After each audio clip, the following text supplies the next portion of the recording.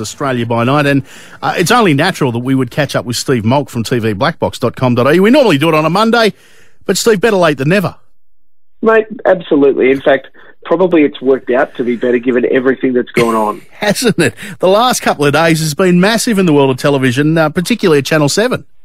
Yeah, frenetic. Look, new CEO, James Warburton, said when he was coming in that he'd want to make some changes, and they basically all got made today.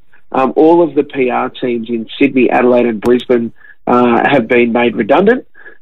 He has shaken things up and completely reset his executive reporting structure and announced that not only is Sunday Night, their current affairs show, axed, but they're going to be bringing back Big Brother in 2020. Yeah, which is... there's a couple of things there. I lament the fact that all of the great current affairs shows have gone by the wayside. The Sunday program on Channel 9, 60 Minutes isn't what it used to be. A Current Affair and Today Tonight, well, God knows what they are. Sunday Night was kind of still thereabouts. And we're ditching it to bring back, I guess, the beginning of the what am I looking for? Reality television revolution that has destroyed our brains. Yeah, the original juggernaut, really. Yeah. Look, I think the problem for Sunday Night was that it was just struggling in the ratings for too long, too recently. Like, most of this year, it's just been a distant second place. And not like a competitive, a distant second place to 60 Minutes. Now, you're right, the 60 Minutes has its blinders and it has some weeks when it's definitely not. They are lifting their game, though. The back 6 months, they've had an absolute cracker. So I think there's still the challenge there. But the problem is that Seven are trying to attract a much younger audience because their audience has, certainly in the last 5 to 10 years, skewed much older, and that has not helped them as much as they would have wanted. Yeah, okay. The Big Brother returning. Who owns Big Brother? Because we all remember it being on the 10 network, so to pop up on Channel 7's a fairly big change, isn't it?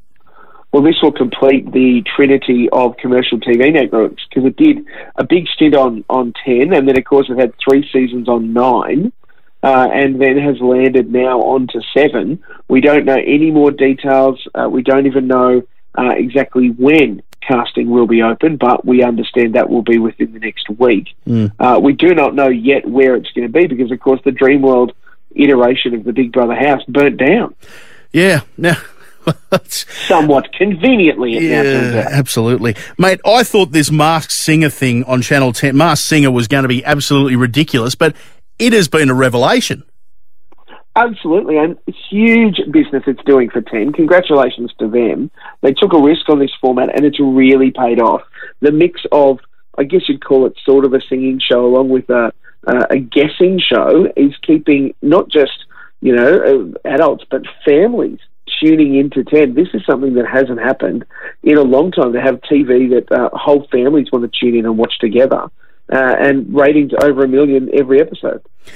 The AFL Grand Final was on last weekend, or this weekend just gone. A traditional Melbourne club up against the newest club from Western Sydney. How did it do ratings-wise?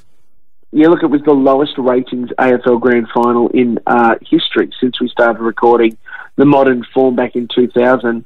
And in no small part, because it got to half-time and everyone went, well, there is no way that GWS are going to come back on this. Yeah. And as we saw, they didn't. So the numbers really petered out through that second half, which really affected the ratings.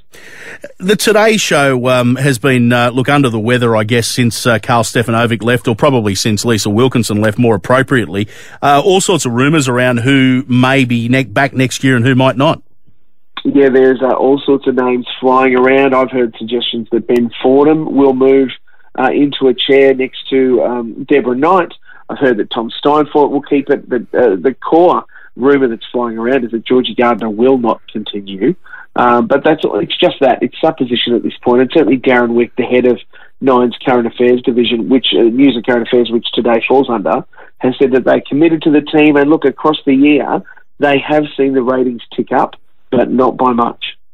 Now, this very Brady renovation show, I'm intrigued by this. So explain to me, the original Brady Bunch cast are going to come back and renovate what we knew as the outside of the original Brady Bunch house.